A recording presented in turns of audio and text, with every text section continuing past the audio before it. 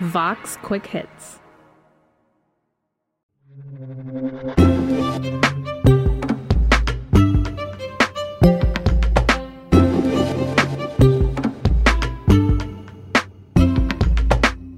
So today, I'm proposing a plan for the nation that rewards work, not just rewards wealth.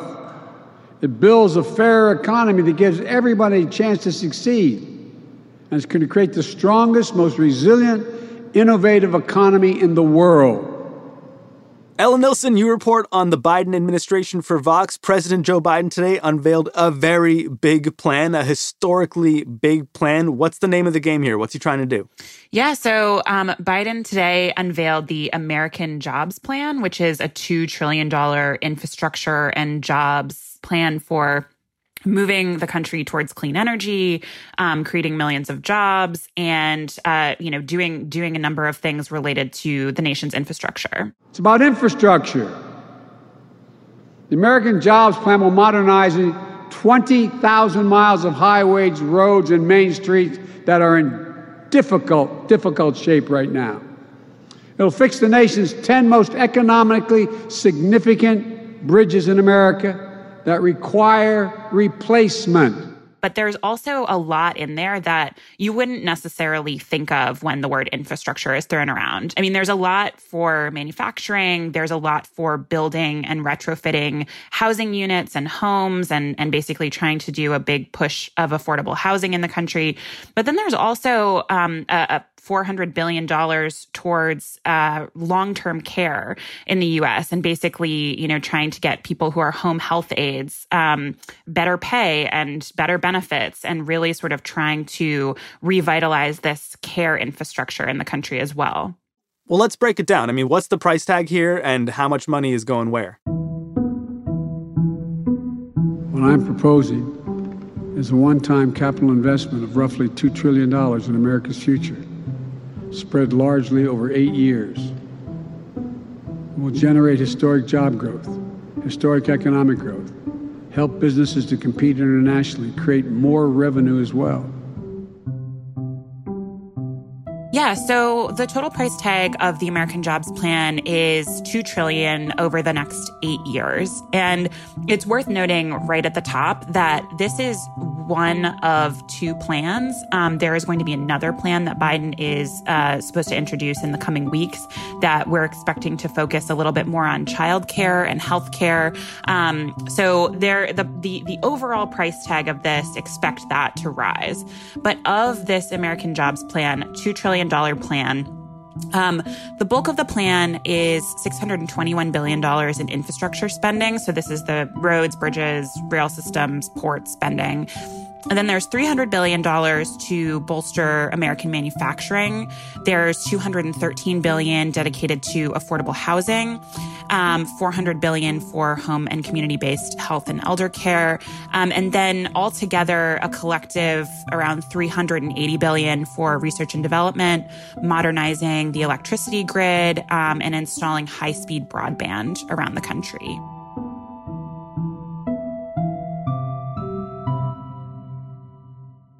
President Biden, of course, is not the first president in recent memory to talk a big game on infrastructure. This has happened in recent memory. We're here today to discuss the urgent need to rebuild and restore America's depleted infrastructure. It is also time to rebuild our crumbling infrastructure. Our infrastructure will again be the best in the world. We used to have the greatest infrastructure. Well, we're going to get infrastructure. Infrastructure is the easiest of all. How does this compare to all of the prior infrastructure plans and intentions? Yeah, well, I mean, I don't know if you can call, at least in the last administration, if you can call them actually infrastructure plans. There were a lot of infrastructure intentions, but they never really went. Infrastructure tweets, maybe? Yeah, so many tweets about this is infrastructure week. Trump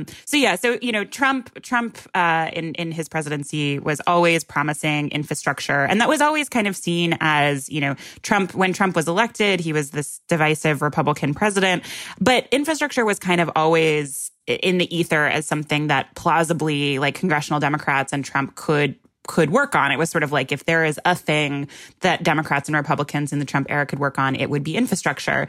But of course, there was, I remember covering this pretty explosive meeting, one of many explosive meetings between House Speaker Nancy Pelosi and Trump and then Senate Minority Leader Chuck Schumer at the White House, where they went in to talk infrastructure. That I walked into the room and I told Senator Schumer, Speaker Pelosi, I want to do infrastructure. I want to do it more than you want to do it. I'd be really good at that. That's what I do. But you know what? You can't do it under these circumstances. So get these phony investigations over with. And that was our life for 2 years. Mm-hmm.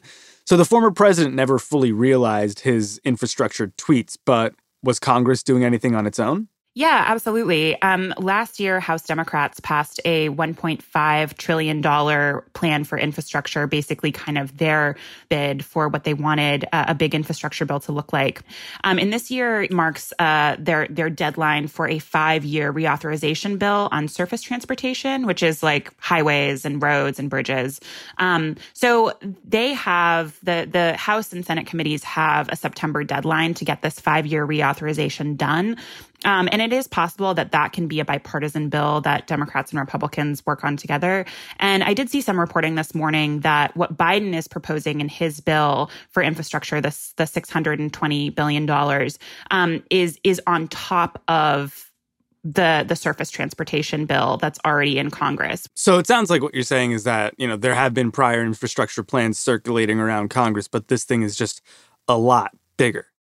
It's a lot bigger, and it's also just kind of it's the administration's kind of stamp on it. And it's definitely, it's going to be overshadowing a lot of the conversations, especially because there's also a pretty big tax plan that was introduced along with the American Jobs Plan to finance it, which would raise the corporate tax rate to 28% and close a lot of loopholes that allow corporations to stash their money in offshore banks. In 2019, an independent analysis found that there are 91, let me say it again, 91 Fortune 500 companies, biggest companies in the world, including Amazon, that use various loopholes so they pay not a single solitary penny in federal income tax.